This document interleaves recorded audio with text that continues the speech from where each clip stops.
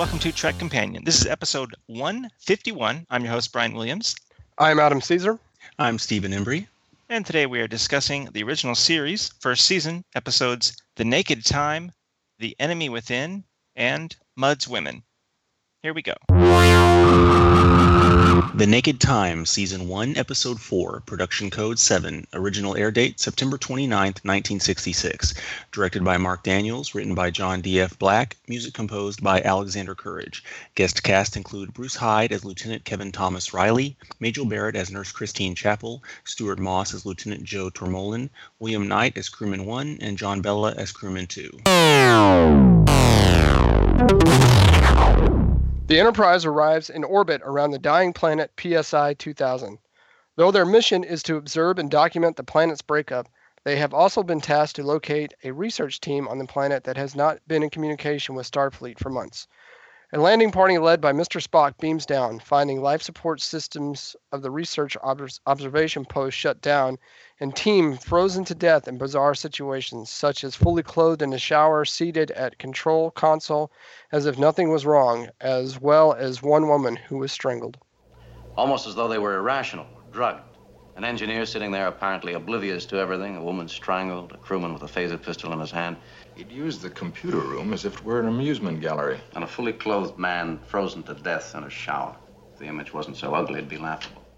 Okay, The Naked Time. I'm just going to say right up the top here, I think this is the first truly incredible episode of, the original series, but I guess then by extension, Star Trek.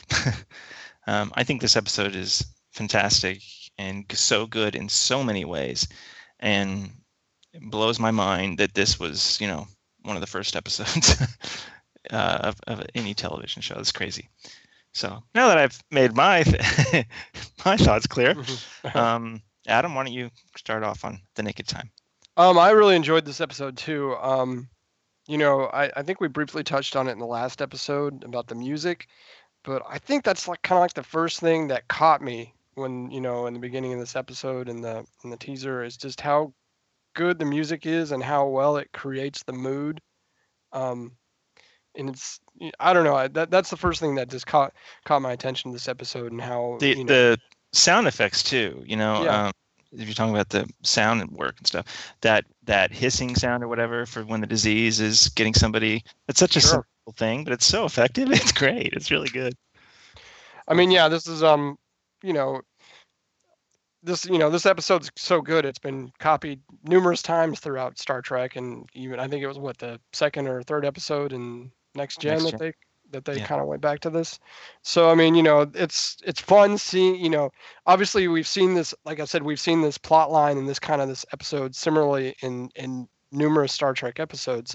But it's cool to see it the first time and how well they did it right off the bat, and why this is kind of just this kind of type of episode's been replicated so many times. It is really good. I'm in full agreement with you,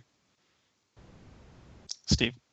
Yeah, I think it's the fact that it by its very nature it reveals hidden things in characters. It's kind of like if you have it early on in a series like this, it kind of can show certain vulnerabilities that you might not otherwise see in a character until you get to know them through the character interactions and so forth. And also it's, of course, from an action standpoint, you have a ticking clock, something really bad's going to happen if they don't figure this out. And it's a lot of fun, and it's very memorable. And yeah, I agree with what's been said here. Well, it does such a great job, like you're saying, about revealing all these things with the characters. I mean, I could see how if you just gave me like a 1 or 2 sentence synopsis of this episode, you could be like, well, maybe this won't be as effective because we need to have spent some time establishing these characters. Maybe this will be work better later in the series, but especially for the 60s, but for original series in general, it's because of the way this episode is done that it doesn't suffer from that. It does very well with this structure in this episode. We've had a line or two here or there about, Spock's inner turmoil, for example. But man, you watch this episode and you got it. Mm-hmm. Now, you really understand Spock. And you understand him in a way that you couldn't otherwise, because he's never going to have a conversation about his feelings with anybody, Right. Not even his best friend, Kirk. But give him this mystery disease, and now you've got a reason for him to have this type of dialogue. He has that scene with Chapel, but then he goes into the briefing room by himself, and he kind of breaks down. And I think that scene totally works. I really do. But actually, my favorite scene in this whole episode, and the one that works even better, I think, is when Kirk's in there with him. Kirk finally gets the kind of disease. But I loved kind of this feeling of, McCoy doesn't run in and give Spock a shot in the briefing room. It's almost like what helps Spock center himself and get the job done to save the ship. It's when he's unable to do it when it's just him that's injured. He's still saying things to Kirk about his turmoil. But once he sees Kirk is starting to lose it, it's almost like that snaps Sobers him out him of up. it. Yeah, Sobers it him does. up. And that says something to his sense of duty, and his sense of preservation of the crew and the ship. But mostly, I think it says incredible things about his friendship with Kirk. Because Kirk needs him in that moment, and that's enough to bring him out of that. I think that's a great scene, especially those moments between Kirk and Spock. So we don't just learn about individual characters from this episode. We learn about their relationships to one another. Actually, we'll get how episodes hold up. I think this one holds up better too, because let's say you knew nothing about Star Trek and you watch this episode, you might be a little bit like what you guys were saying. It might be like you might be kind of fuzzy on what's going on, but going back and watching this episode, it gives you even a little bit more depth. To me, it gave me a little bit more depth of the characters, because we know them from start to finish, and you kind of go back, you see this beginning, the groundwork for the characters and how they developed, and the things that we see throughout the years, started in, this episode, their friendship, their connection, Spock's turmoil within. So it's to me, it even works better going back and watching it after Yeah. I think another thing that's great about this episode that also helps it hold up is how well it balances drama, relationships, love, action, mystery. Yeah, definitely. Trying to figure out the disease, and that awesome scene with the bones. Why is this man dying? And also humor. This episode is funny. I literally have laughed out loud. I think every time I've ever watched this episode, when Kirk says so calmly, "Please not again." Whenever is it Riley says he's going to sing that song again? Yeah. I laugh every time. This episode is so well rounded, and it moves so well, and I think that's a big part of what helps it hold up. There's kind of a lot going on, but not too much, and I think that's one thing that the original series definitely feels different from other series for obvious reasons, the time in which it was made. But the thing I was thinking about when watching today's 3 episodes was how different it feels from the other series, just because the episodes were longer back then. They had shorter commercial breaks, so the content was longer. The original series is 51 minutes-ish per episode, as opposed to beginning of Next Gen days were like 46-ish, and by the end of Enterprise, I think they were down to like 41, 42. And I think that the original series occasionally, and it's probably just my modern the modern television consumer in me that feels it, but sometimes I feel the running time of these episodes at 51 minutes. That's what I'm trying to say. Mm-hmm. Sometimes I feel that it's, when I'm aware of it, that means maybe it's a little on the long side, but definitely not in The Naked Time, not for 1 second. I think it I think it flies by. I think it's very well paced, even with all these different things going on. I think you would almost not like. There are people in here that have pretty featured roles, like the guy playing Riley, or I should say, characters that are featured than Riley, for example. You might think that he's a main character from watching this, and I mean, maybe he could have been. I know they were considering it briefly, but even watching it now, knowing that he isn't, I'm not bothered by that because it doesn't feel like focusing on him. Yeah, Sulu had a pretty. Yeah, everybody had a kind of nice little chunk in this. Oh, that scene with Sulu coming through the turbolift doors with his shirt off and that rapier, that's like iconic. Yeah. I think there are people that have never watched Star Trek that would probably know what that scene is. A lot of iconic stuff in this. I think this is the first neck pinch, maybe. Well, the first time we've seen it, for sure. I think So is this? I'm sorry, I didn't get in my notes. Is this the episode where McCoy rips Kirk's shirt? Yeah. Yeah. There are plenty of episodes where I remember a hypo spray going through somebody's shirt, so he's just ripping it for gusto. Yeah, he really had to make sure he got his medicine. I mean, it just was that important. Everybody's really good in this episode. It's another one of those things when you're watching it and you're just like, God, this is a great show. Man, this is an amazing show. It's like everybody knows their character, and they're like a few episodes in, and there is no Star Trek before this. You think about it's so simple. The way this episode kind of just establishes the way people and teams function on the ship, or what the protocol is, and all that stuff. It's you certainly feel like, oh yeah, I've been watching Star Trek for decades, and this is how it works. But no, there have only been a couple of episodes before this, right?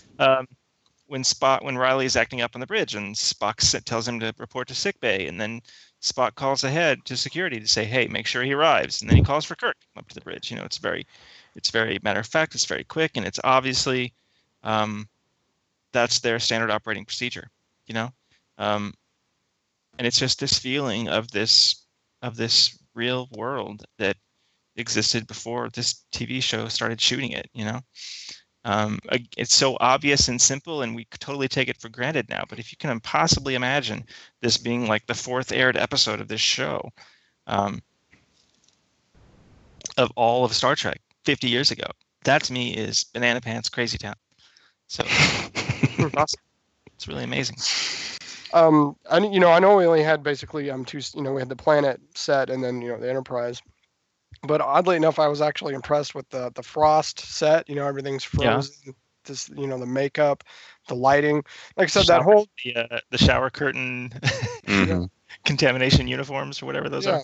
Oh yeah, yeah. Except for those were interesting. But I mean, just like the walls and stuff, were the frozen walls and the way it was lit, it just was like, wow. This is what it should look like. It impressed me for a 1966 episode. Yeah, television. I really liked the the remastered new FX version where you see kind of the place they're being down to, the exterior shot. That was pretty cool, actually. Listeners, I'm curious if you guys have a preference between the new VFX or the original versions. Feel free to write in and let us know. I'm really curious what you guys prefer. Steve, which are you watching? Are you watching the new? I'm watching the new ones since I knew we would be speaking of those. Yeah. Yeah. Okay. There's so much going on. Do either of you guys have a scene you particularly like that we haven't brought up in this episode?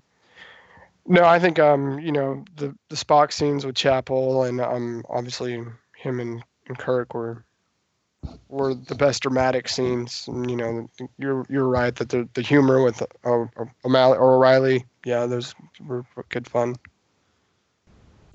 Yeah, I'd have trouble narrowing it down. I mean, I think we've covered just about everything of note, really. I did make note of how it was interesting, how important it was for Kirk, and we kind of addressed this already, to appear together, once, as we said, once Spock was losing it. And part of that is their friendship and knowing, oh, it's Spock's losing it, but it's also that leadership thing of, I've got to appear above all of this, and that struggle, he was going through. The only thing this episode lacks, and I only bring it up because Riley specifically mentioned it, but I would have liked to have seen a scene take place in the bowling alley. Yes. Maybe that Kirk Spock scene could have been over a frame. Yeah.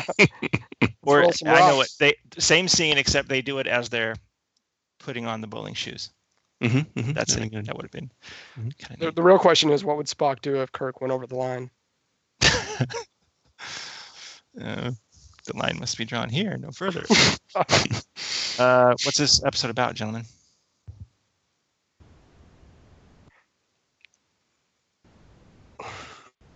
There's so much going on. I mean, it's hard to pinpoint it. I mean, we get a lot of the crew kind of all comes together and works together to kind of solve this problem. You could say unity. We talked about it with Spock and Kirk. Unity, try helping somebody else who's down. It's not like a clear cut like some of the other episodes we're going to talk about today are.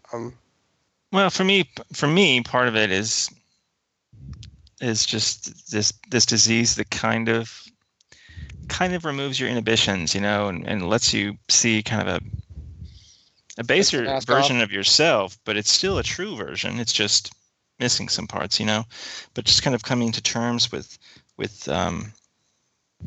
who you really are. And we'll probably have a tangentially related theme for The Enemy Within, but that's the kind of stuff that this episode makes me think about. Steve? Yeah, I mean, they talked about how it's like has an effect like alcohol, so I mean, a version of oneself is coming through. So the positive is, there's a certain kind of freedom to losing one's inhibition, but the danger is, there's a part of you that has to maintain control. So, for decision-making purposes and just getting through life and that kind of thing. And then that kind of war, I mean, part of it I think is like what I mentioned with Kirk in a leadership role. I mean, it's like there's certain situations we've all encountered, whether you're talking about if alcohol's involved or some kind of situation where your inhibitions have gone down, but where you have one thing pulling you toward, fun-loving freedom, nothing matters, I can do whatever, and another part warring to keep it reined in and keep in control, and we've got to get through life. And I mean, I thought about that a lot with him, getting on the bridge before, he got his injection on his bare shoulder, but when he, he's got to keep it together, got to make it through, that kind of struggle. Cool.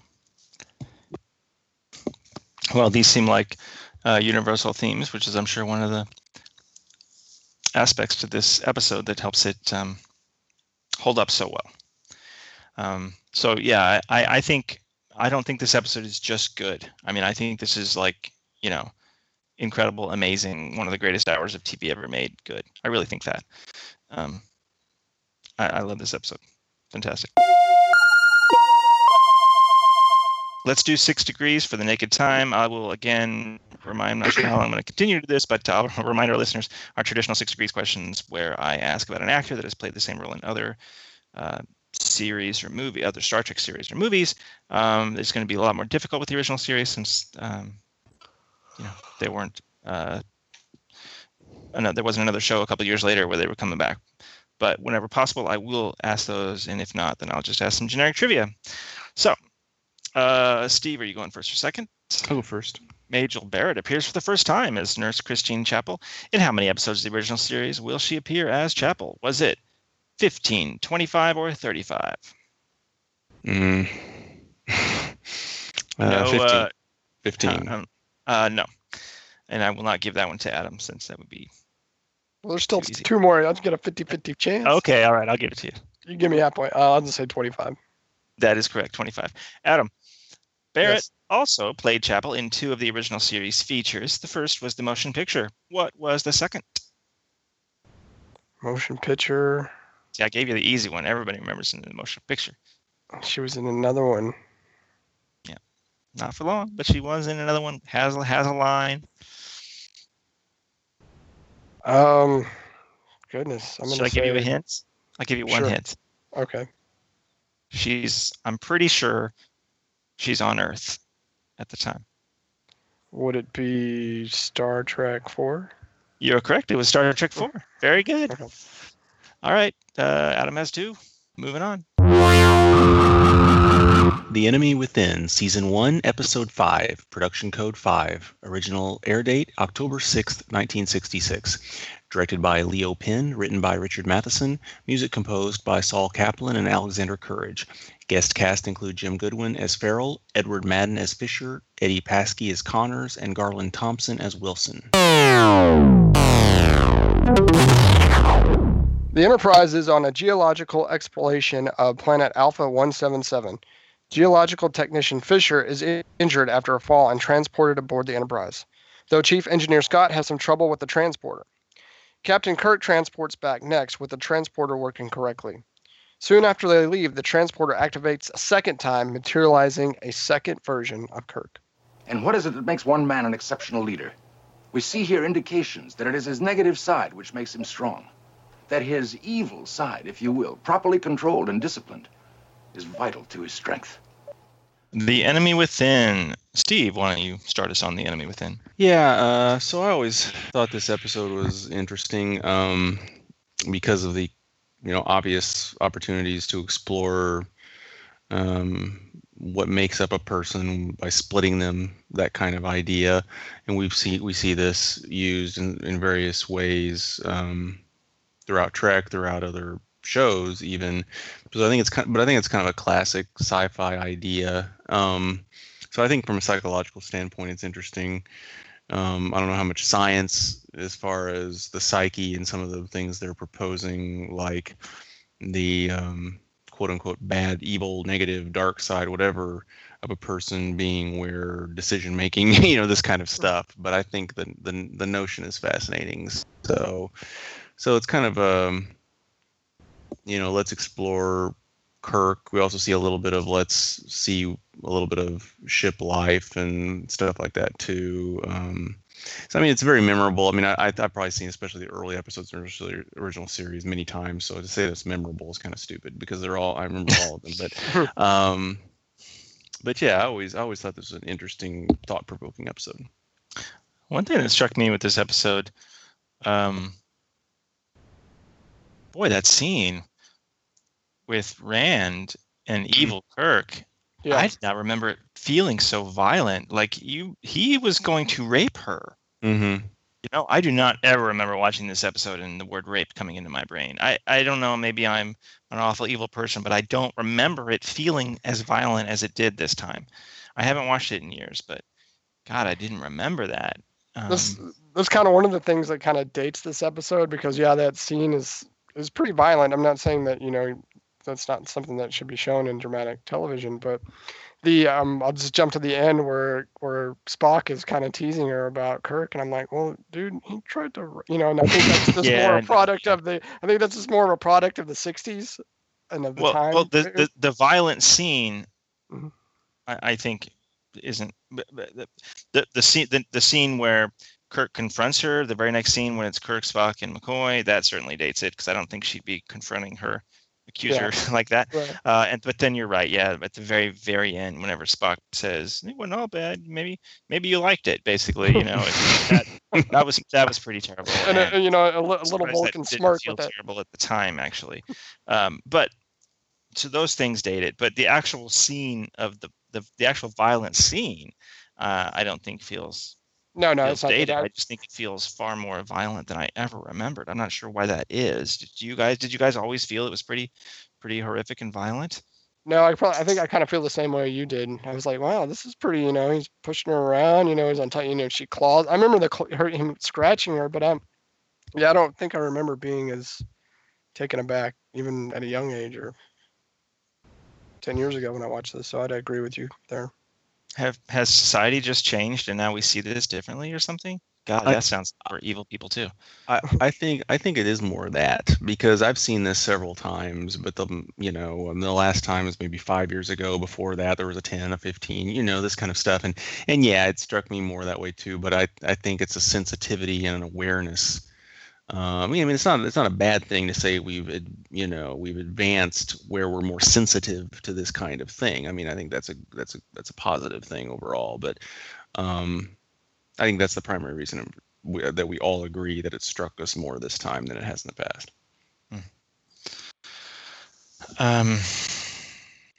Yeah, I hate to say this, but I did not play this one for my 5-year-old, and I was kind of glad that I did not. Yeah.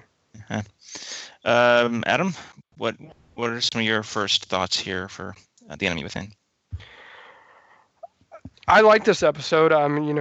For a lot of the same reasons you and Steve have, or at least Steve has said, that it's interesting facet to kind of look at one's dark side and light side, and split those things up. An interesting look at the psyche. What makes up a person? What makes up really Captain Kirk? We kind of get through this, we get a little bit more character development through him early on in this series. What kind of man he is, what kind of leader, and how he uses his light and dark side to help him command. I know a lot of people make fun of William Shatner for overacting, but I don't know, I always enjoyed it. I enjoyed his portrayal of the evil Kirk. I mean, it's over the top, but he's great. I think he's great. It's really I enjoyed it. It's it was to me, I don't know, it was never really over. I mean, I think the thing with Shatner is like some of the goofy stuff where he's like jumping around, and his stunt work is kind of sometimes can kind of be funny, but I enjoyed him in this episode. His work. Yeah, that's that scene. I don't know. It's maybe 2/3 into the episode. They're walking out of the transporter room, I think, and Spock reminds Kirk that he needs to, maintain his confident appearance to the crew to be a good leader or whatever, and Kirk says, "I don't know why I forgot that just now. You please remind me again." I mean, there's a lot more in that scene than that, but it was so good, and it was so like, again, I'm just blown away that this is all so established already. Mm-hmm. But, again, to such insight into their relationship, and then they're both so good, and they are like their characters are already so well defined, and yes, there's some good writing here, but their performance is so good, and their characters are just like who Kirk is, and you would know who Spock is, so completely. I'll take that a little step further. I mean, we get a scene. We get the kind of the first scene with McCoy and Spock dueling for their viewpoints with Kirk. Whenever he says, "Somebody make the decision for me," right? And Spock says, "Are you relinquishing your command?" He says, "No," and then McCoy says, "Well, then you have to decide. We can't decide." And it's so clear that Spock is in complete agreement with McCoy. They are on the same page in that, even though they want Kirk to take different actions. Yeah, but we kind of get that dynamic of it's because a lot of the times it's McCoy's version, it's Spock's version, and you get a full Kirk who listens to both of them and takes their counsel. I think this is kind of to me, this is the first time we get to see that. Yeah. Of course, a lot of who's that guy opportunities. A lot of who's that guy. Yes. Yeah. Yeah, definitely. And the funny part is, most of the time it's just from behind. Like, really, you couldn't find somebody that looks a little bit more like Phil from behind? How hard is that? I think one of the guys had some gray hair in the back of his neck. Yeah, he totally did. If you were watching this episode with the sound down, you would actually think that was supposed to be somebody else. You'd be like, you'd actually say, "Who is that guy? Like, who's this supposed to be? I'm lost now." Well, no, that's not. There's this guy. No, who's the guy with the gray hair? Is that Chapel or something? I don't know. Oh man. I suppose it's a bit on the nose and kind of a literal metaphor by today's standards, but I like it when Kirk embraces his bad half, like literally embraces the guy. I think it works. I really do. And yeah. Then he takes him into the transporter. I think this is a good episode. It's not Naked Time good, but I think it's good. It's good. I think it's trying to say a lot. There are a couple of times when it feels a little clunky going back and forth to the planet. I mean, I like that ticking clock. That story is good. You actually get to see, Sulu in peril, and I mean that's kind of interesting. And I just feel like sometimes it doesn't have to do with the main story somehow, so it feels like we're cutting away from. My feeling is, why couldn't they beam down some blankets at least? Who cares if those double up? Yeah. But of course, you can tell it was made before they decided there was a shuttle bay with shuttles. Right. I think they made it a little. I think they made it a little too cold. I think they would have frozen to death within a matter of minutes. That was a bit of a stretch. Yeah, like 120 below. Yeah, come on. No, it was like 117 below at some point or something. Yeah, I was like, good lord, they'd be frozen. Yeah, no, yeah. With those little those little windbreaker blankets.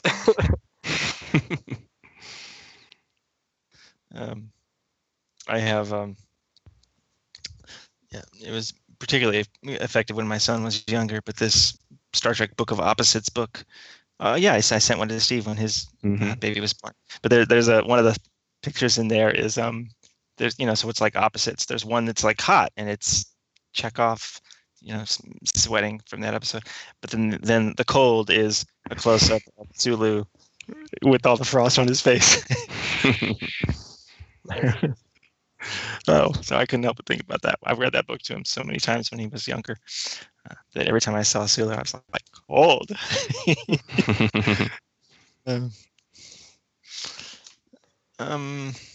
You guys have a favorite scene in this one? Actually, before that, what do you guys think of Rand? She's got a lot to do here. I think maybe is it the Grow Ups episode where she has maybe the most to do? Am I thinking? Oh yeah, probably. And then not long after that, where they canned her, but I think she's pretty good here, actually. Yeah, I'd agree. Yeah, that's a pretty intense scene with her and Bill. I mean, like we mentioned the rape scene. They both did a fabulous job. That'd be kind of tough to do mentally. Yeah, you already can see how she couldn't be in this show for its run, because how would he ever go to anybody else? Yeah, and that's not the Kirk that they were writing. That's not the show they wanted to make. But they've kind of already, even in this episode, it feels like they've backed her character into a corner. But what you guys like her? I thought she was good. Yeah, she did well. Okay. Okay. Last thing before what it's about. Any scene in particular that stood out to you? I enjoyed the most dramatic scene for me was when both Kirks are on the bridge and Kirk is pleading with himself. As funny as that sounds, I also enjoyed the. I don't want to die. I don't want to die. I also, like I mentioned earlier, I enjoyed this. I enjoyed the scene with. I want to live. I want to live. For anybody out there, go to a website called Slap Kirk. You'll enjoy it. You'll get a lot of stuff from this episode. Anyway, there's the scene with Kirk, Spock, and McCoy where they're arguing back and forth enjoyed that as well. Yeah, I think we talked about that already, but yeah, I like the one where they're good Kirk or whatever is talking about, making decisions and the Spock and McCoy and all that interaction. I like that. I want to ask about maybe it was present, maybe it was this way on our last podcast for the first 3 aired episodes, but I noticed it today in the captain's logs. We've got Kirk talking about like telling us things that even Kirk doesn't know. Yeah, I caught that. I think we get it more in the next. An imposter running around the ship, or we didn't know it yet, but everybody is. It's kind of like the narrator. Yeah, so it's a weird kind. I mean, it totally works, and I think that it's especially for an audience in 1966 that this whole thing is incredibly foreign to them. I can see how, having a quick bit about I was split into 2 halves, but is it weird at all that, because the captain's log, you don't normally think of it as being something. It's usually what's going on right now. But I mean, there'll be one where he's like running down because the ship is gonna, crash into the planet, and he's running down to engineering to help out, and you hear a captain's log explaining what's going on. It's not like he stopped and recorded a captain's log on the way. So yeah, it's kind of, I noticed that too, and I just suspended my disbelief. Like, this is just Kirk telling the story afterwards. I mean, yeah, it's different than any other shows. Does this? I don't remember if this continues throughout the series. I think they kind of go away from that a bit. I mean, I think this is an early phenomenon in it. Oh, I mean, series, you mean? Yeah, I think so. Okay. From memory, if memory serves, I think it does work, but it is a different tone. It does strike a different tone a little bit. Yeah. Okay. What's this episode about, gentlemen? This one's kind of obvious, the good and evil side, the good and the bad in each of us, the struggles between, the light and the dark that goes on, just the internal conflicts that everybody has inside of them. That's, if you split those up, what is that like? It's what it felt like for me. Your dark sides define you as much as your light sides do. Yeah. Yeah. I like that bit with McCoy where he says, your courage comes from your light side. Yeah, that's interesting too. Because the evil Kirk down there, the dark Kirk, was afraid, and you were not. I like that. Yeah, and it's kind of this notion of it's not so simple, nor would we want to purge what we just don't like about ourselves. If you try to isolate some little element. I mean, there's be exceptions to this, I suppose, but on the whole, there are elements of a personality. Just about anybody would say, "Oh, I wish I wasn't that way," or something, But in reality, all of that comes together to make up who you are, and you don't know what would happen if you take out that big component. I mean, and so it's kind of this rare opportunity in science fiction to do exactly that and evaluate it. So it's interesting. I was briefly reminded of Star Trek V, actually. How many times has that happened to you in life? No, I said the same thing. Yeah, where Kirk is like, I don't want to erase my pain. I need my pain. My pain is one of the many things that defines me. Yeah. And this is a common theme, I think, for all the captains and all the shows. That struggle between doing the right thing and the wrong thing. I think we see it more in Sisko. He sometimes has to do the bad thing to get to the good thing. So I mean, it kind of sets up the, it's, as we look at, say, Spock, we can see, he's got two, he's an alien and he's human and he's got this internal conflict going on. But a lot of the times you see there's the internal conflict in the captain between the good and the bad and how far to take something, or the moral line for the captain. Cool. All right. Another good episode. This Star Trek thing might work out. They should keep it going on. Maybe more series. They should wait 10 years and just put it in syndication, I think. All right, that's good. We'll wait 10 years. Or 5 years. Make a movie. All right, let's do 6 degrees for The Enemy Within. Adam has 2. Adam, are you going first or second? I'll go first. William Shatner gets a rare opportunity to fight himself in this episode. In which original series feature does he fight himself? Which movie does he fight himself? That would be Star Trek 6. Undiscovered That's country. right, the undiscovered country. Steve, most of the two Kirk FX shots were just doubles. Stunt doubles or actor doubles, whatever. How many were actual split screen VFX where you saw Shatner's face times 2? Were there 2, 3, or 4? I remember that happening, but I can't recall every instance. 2. You were correct. There were 2. All right, 3-1. Moving on. Mud's Women, Season 1, Production Code 4, original October 13th, 1966. Directed by Harvey Hart, story by Gene Roddenberry, teleplay by Stephen Candle, music composed by Fred Steiner. Guest cast include Roger C. Carmel as Harry Mudd, Karen Steele as Eve McCurran, Susan Denberg as Magda Kovacs, Maggie Threat as Ruth Bonaventure, Gene Dinarski as Ben Childress, John Kowal as Herm Gossett, Simon Glass as Benton, Jim Goodwin as Farrell, and Jerry Foxworth as Guard. The Enterprise, in pursuit of a J-class cargo spaceship, overloads its engines in an escape attempt through an asteroid field.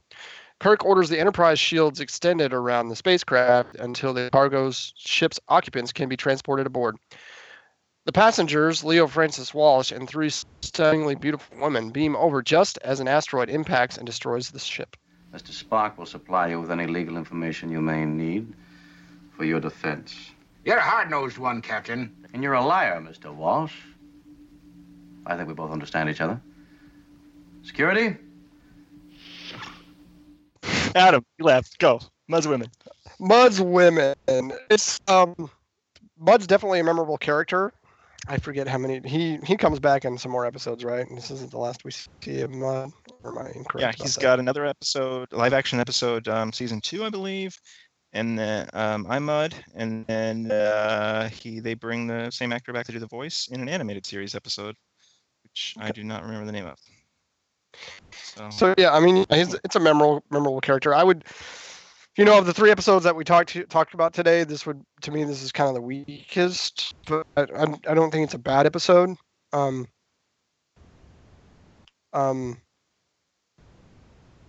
don't know.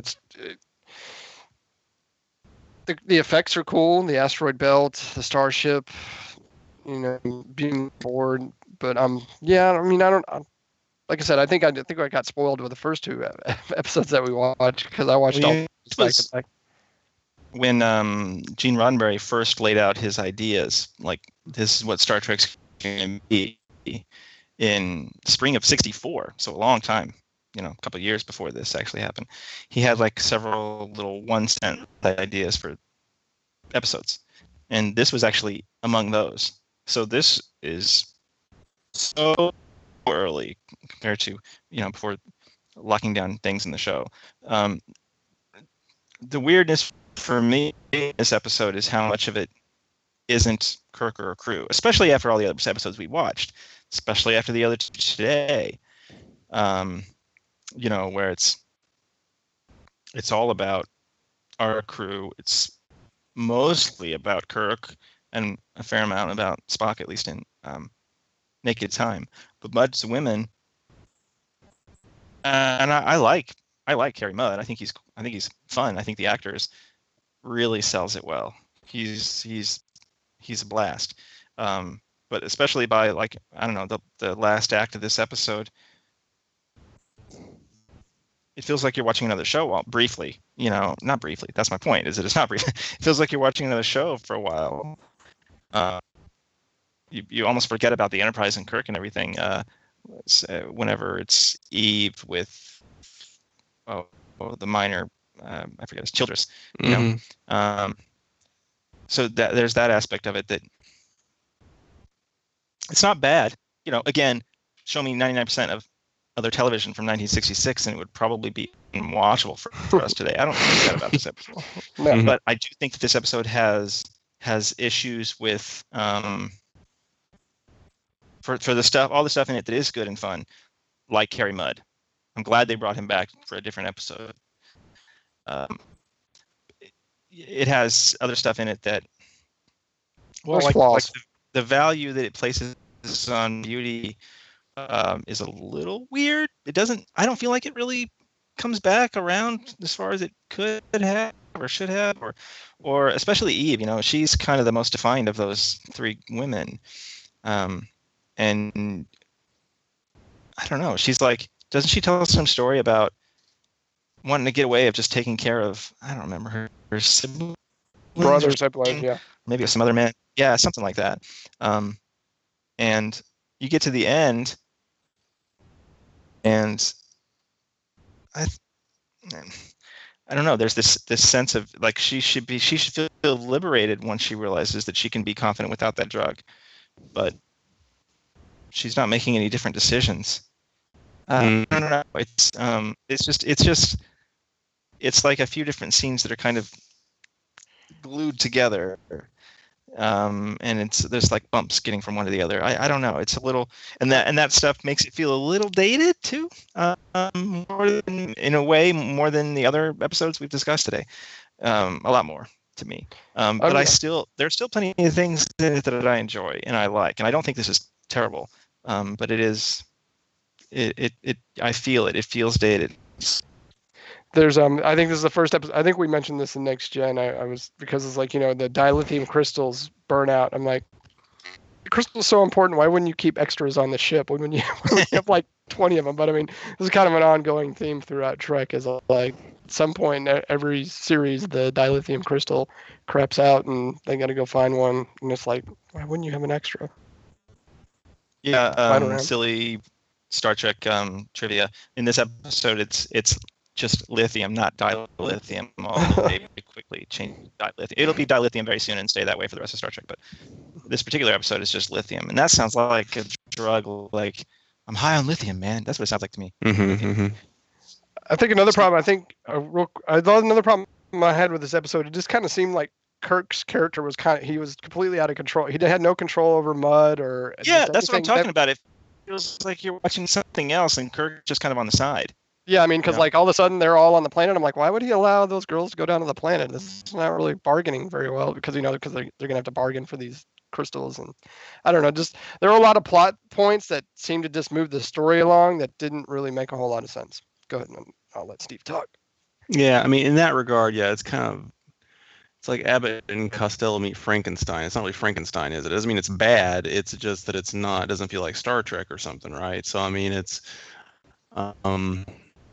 and I back to the point about it's dated because it's sexist. I mean, it's, you know, but it's an interesting, you know, from a historical standpoint, you get a feel for, well, you know, if this was passable as this was the norm, that means here's what was a commonly held beliefs about, you know, the gender's places in society, if they're playing this up like it was. So in that sense, you get a, you know, in 1966, you mean? In 1966, yeah.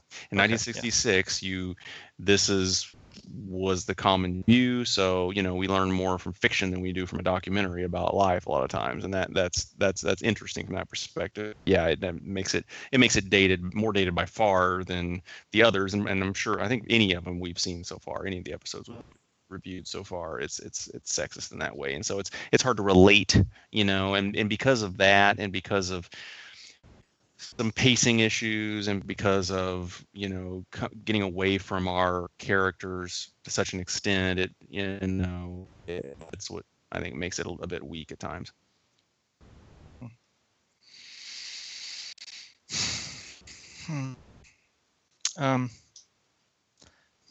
I like the scene with the computer. Good old Majel, I assume. Where the computer is like, where Mudd says his name is Walsh and the computer says incorrect. You know? He's a lying a-hole. That's what it sounds like she's actually saying. But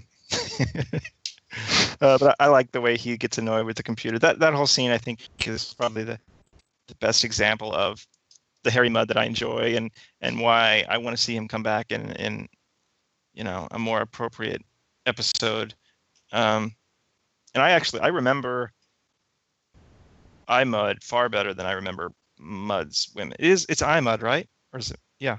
Yeah, that's right. Mm-hmm. Yeah, okay. I remember that episode, even if I don't remember the title. So I remember that episode far better than I remember Mudd's Women. Because even here, it by the end, it doesn't even feel like it's about Harry Mudd, let alone Kirk and crew, right? It's about Eve and Childress. Sure. Correct me if I'm wrong. Do they use? Is there a Mudd reference in Into Darkness? The shuttle pod? Yes, and the cargo ship. Yeah. Is that what they fly to? That was done in. I was so nutty about. It was either a comic book they told that story, or it was the video game. It was the comic book, right? Which it was one of the IDW comics where they had that. I remember that now. Yeah, it's been a few years, but yes, they had that whole story in the comic that set up that ship that they take to go to Kronos. That they got from Harry Mudd, right? Yeah. The video game thing was the scene where this is not related to anything. The scene when McCoy tells Carol Marcus that he delivered Gorn babies. That scene was in the video game. That video game was terrible. Do not play it. Okay. So is this just growing pains, this episode? This is more like what you would expect for the beginning of a show when they haven't found the show yet. Mm-hmm. Yeah. Yeah. Okay. Yeah. I'm glad they didn't air this sooner. The other thing is, part of it is Harry Mudd is a comedic character, right? Yeah. Sure. This isn't really a comedic episode. That's probably another reason that he worked better. If my memory is that's true, yeah. Mm-hmm. Well, I agree. He worked better in iMud and probably that animated series too. Mm-hmm. Mm-hmm. Yeah. What's this episode about, guys? Well, I think it's trying to do the whole, confidence in yourself is where your beauty comes from / placebo effect of the phenomenon, all that kind of stuff, I think. And I mean, that comes across, and I don't think it's totally lost, like they failed in bringing that out. It's just, it's so on the nose, and all the other reasons that kind of make some this not the best or whatever kind of drag it down. But I do think that's what they're trying to convey, and I think it comes across more or less. Yeah, I mean, I would agree with Steve, but I think because of the reasons that we mentioned earlier in the podcast, it kind of doesn't hold up. That message doesn't hold up just because they're trying to. That's what they're trying to say, but I don't think it's reinforced by the way the story ends or the way they try and what we talked about, trying to place women and men in these certain roles.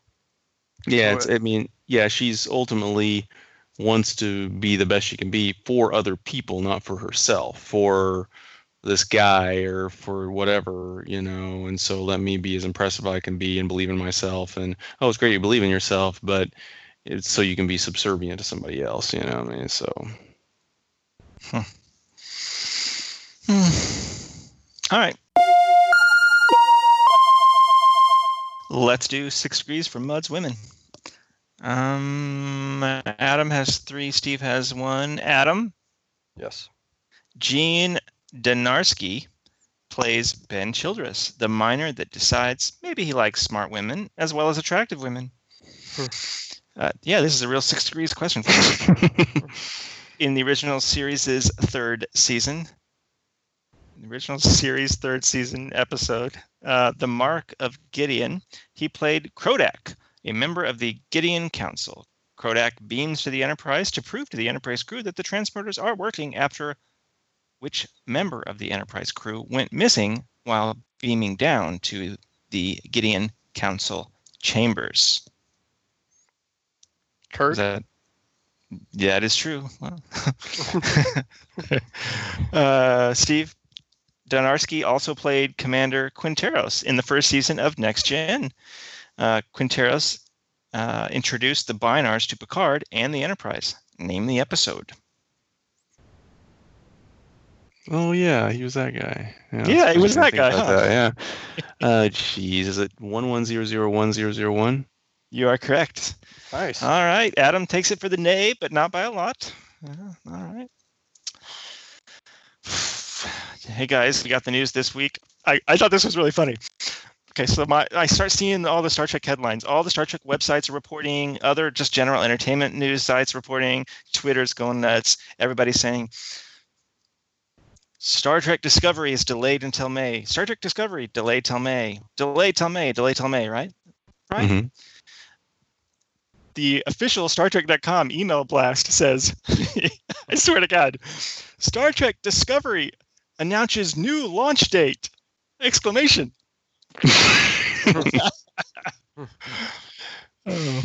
Where that made me. That's spin, folks. Mm-hmm. I'm not terribly surprised they had to push it. It just seems like, they don't even have a cast yet, right? Yeah. No. Hey, it makes the show better. I'm all for it, and that's not that long. It's a shame. I mean, we weren't really getting it for the 50th anniversary anyway. I guess still it'll be that 12-month period, if not the actual same calendar time. But that's fine. We had a movie which is coming out on video in November, so that'll be more fun stuff to get to watch and stuff. So I'm okay with it if it makes the show better. Maybe we'll get maybe they'll spend a little more time teasing us with info about it along the way. That could be fun. But like I said to you, Adam, like I think I texted you, I think I said in other news, Brian's monthly subscription fee to CBS All Access delayed until May. Yeah. I want to take 1 minute to say we've been doing this podcast a long time, and this is the first time this happened. I had a listener named Jeremy email me about a 50th anniversary party that the LA Star Trek fan group, the USS Angeles, were throwing. This was like this the Saturday after the 50th anniversary, so a couple days after our last episode posted, and Jeremy invited me, and I was incredibly grateful that he took the time to do that, and I went there, and it was cool. We talked to some other folks. Everybody was nice, and they had a gentleman there talking about give a little presentation on music of the original series, which was cool, and then they had Jason. No, that's not his name. The actor that played Cupcake in JJ's Star Trek movie, and he was in all three movies. In fact, even Star Trek Beyond, he worked 3 months on Star Trek Beyond. He spent time in Canada and in Dubai. He worked 3 months on it, and then they cut him out of the whole episode. But he had scenes where the kills him with that suck the life out of you thing. His scene of that was the original way they showed that, but then they rewrote some stuff and shot some new scenes, and he ended up getting cut out of it. But in fact, he was in Into Darkness a lot more than he was by the time it was finally cut together. He was originally killed by a Klingon in that fight, but they cut that out. That's how he was able to come back for the. So even though he was killed, it was on the cutting room floor, and now that happened again. So maybe he'll be in the next one. But anyway, of course, you remember his biggest scene was in the first movie when he had that bar fight with Kirk. But I asked him. Yeah, I mean, it was a small group. There were like, I don't know, maybe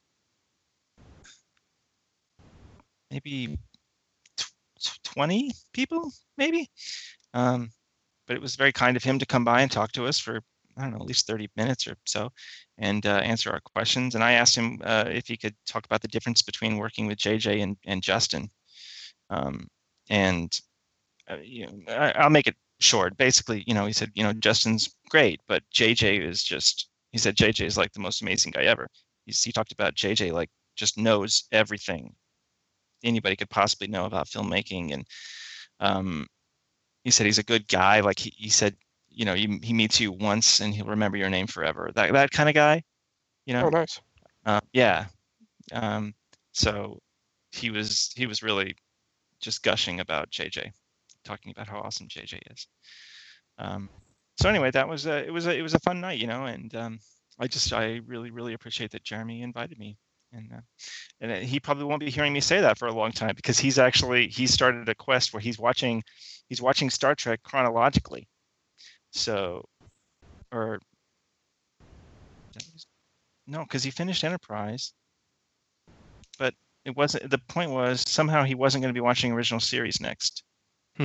That's not accurate. Then it's not chronological. Now I can't remember what he's doing. But the point is he won't be listening to these original series discussions for a long time. So years from now, when you get here,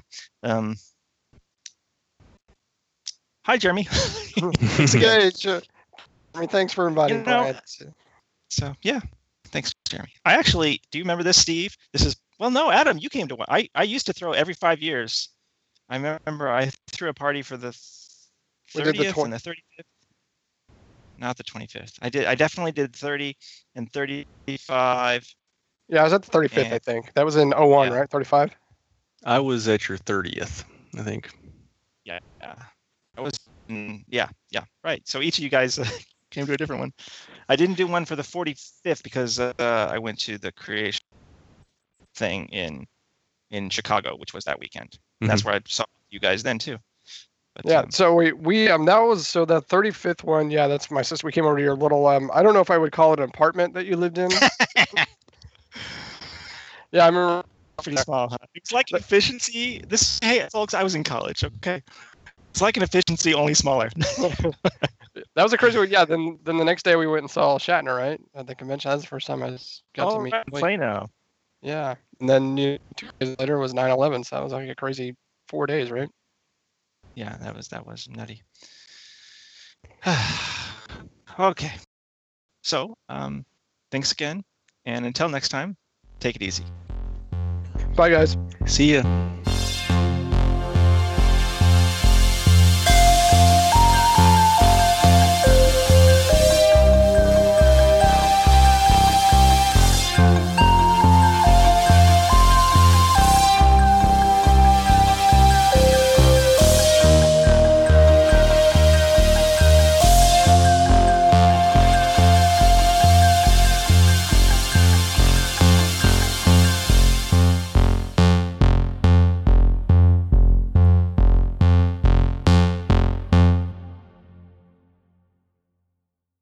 Stefan and Pastor.